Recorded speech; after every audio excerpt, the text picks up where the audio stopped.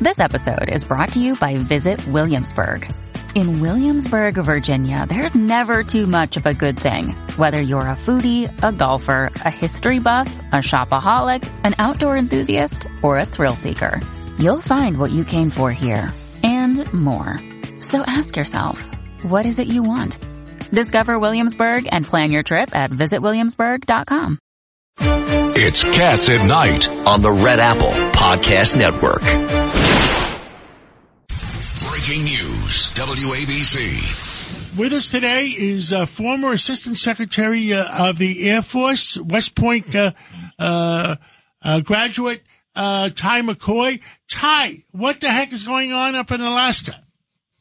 Well, Katz and David, Richard, and Dominic, I think that the U.S. has taken so much bad publicity for not taking out this balloon across the U.S. As others had before, and many other countries, that some action was taken to bring it down despite desiring not to further aggravate the situation. But I think that the American side has looked at what's happened and realized that Congress voted against Biden for not taking it down, 419-0. I couldn't believe the vote.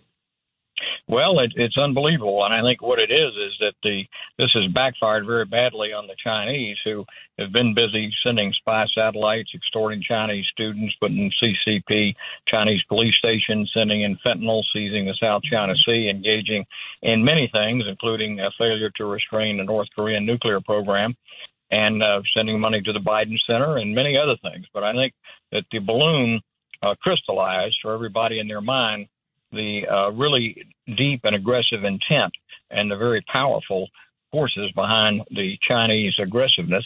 And it wakes everybody up as to, as the Japanese said after they attacked Pearl Harbor, Admiral Yamamoto, you have awakened the sleeping dragon, and you will regret it. And they woke us, and they regretted it. That's right. That's right. They did the same thing. This certainly was not Pearl Harbor or a 9/11 attack or attack on Poland by the Germans or even an attack like the Russians on Kiev. But it crystallized in a lot of people's minds who had not been awake to many of the things that the Chinese government has been doing and planning to do, has a tremendous amount of money and talent and people, very smart people. And, of course, most of the Chinese people are wonderful, and they're great friends, and they would like to have the kind of freedoms and the kind of human treatment that we get. But the people that run China are a very harsh, aggressive group of people to their own people, to other people that they conquer, the way they treat people. And balloons are just one of the many spheres.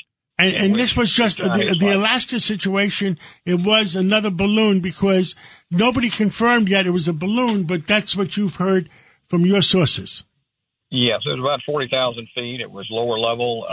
It could have been something that was mistaken. You know, you have people, including drug runners. You have people using balloons for weather, for agriculture, for chasing fish, and so forth. So it may have been that this was not a Chinese balloon. It could have been a more innocent balloon, but nobody at this point, other than making sure it was unmanned, wanted to take a chance. And so they took it out.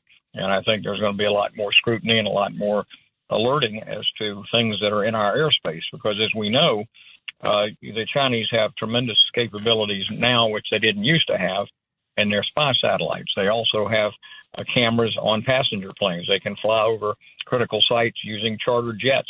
They can use all of their drones that they manufacture and sell to collect intelligence. So in a way, it's a little bit crazy that they continued this balloon program. And so you have to ask, why did they do it? And part of it goes to just normal bureaucracy, is they had a balloon program. People were getting paid. People were flying balloons. They were collecting intelligence, and all those people didn't particularly want to go out of business and out of work when all these other means of gathering intelligence were added to the pile. So they just kept going, and I think they miscalculated badly, and so forth. But the Chinese have a great history. They used balloons and lanterns in the 11th and 12th century. The Mongols used balloons for navigation and signaling in their attack on Poland in 1241. So balloons have been used when they can and as they can. And in the modern era, they started using them in the late 1700s and 1800s for battlefield surveillance.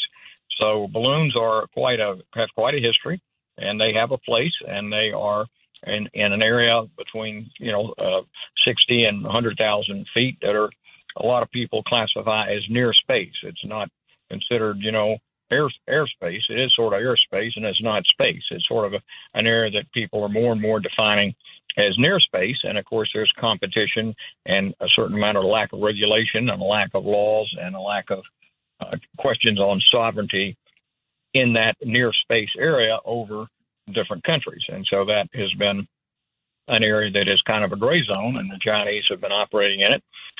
We were actually attacked in the United States in World War II by the Japanese, who sent incendiary balloons from Japan and some ships, I guess, into the United States to set fires after the Doolittle raid on Tokyo, and the balloons didn't do much good in landing, trying to start fires in the United States because it was a very wet year. But one family did stumble across in Oregon a balloon that had pyrotechnics, and it exploded and killed them, as recorded, that there was an attack, and there were those casualties back as far as World War II.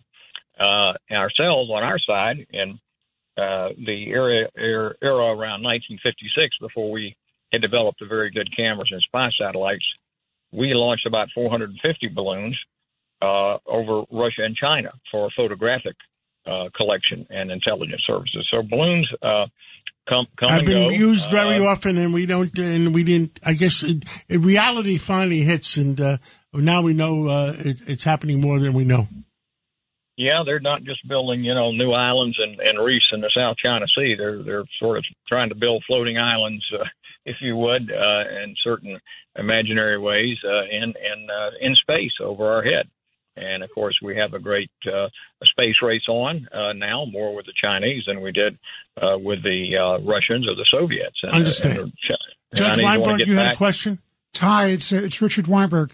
Yes, sir. The interesting thing I saw the other day, they've been doing this at least since 2018 in other countries. For example, Vietnam, the Philippines, Japan, India.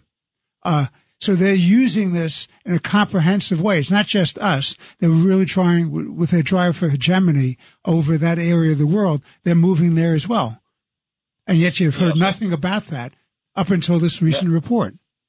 No, it's interesting. It's like a well-kept secret that's really not a secret. People have known about it. The Air Forces, the Allied Air Forces in different countries, people have seen this. And I think a lot of people have sort of shrugged their shoulders a little bit in some of the countries because they said, well, the Russians, the Americans, the Chinese, and some other countries have satellites up there looking down on us, so why worry about the balloons unless they start landing and dropping explosives on us? So there's been a little bit of a carelessness or incaution, if you would. So, but now I think we see that even the refinement of sensors that can be hung from a balloon can give additional clarity and persistence and updating to intelligence forces that are really at the top of their game. Ty McCoy, former Assistant Secretary of the Air Force, thank you so much for coming on, and thank you for your guidance. You're very much welcome. It's great to be with you. You all have a great show. I love listening, and God bless you, and God bless America. God bless you. This is Greg Kelly for Priority Gold. What does it mean to be America's precious metals dealer? It means that you're in touch with the hearts and minds of those who love this country, value our freedom, and want to protect the future. Priority Gold is that precious metals dealer. They've helped thousands of Americans back their retirement with solid gold and silver. Call Priority Gold at 888-506-6439. Receive free shipping, free storage, a free investment guide, and one of the best purchase experiences in the industry. Call now or go to PriorityGold.com.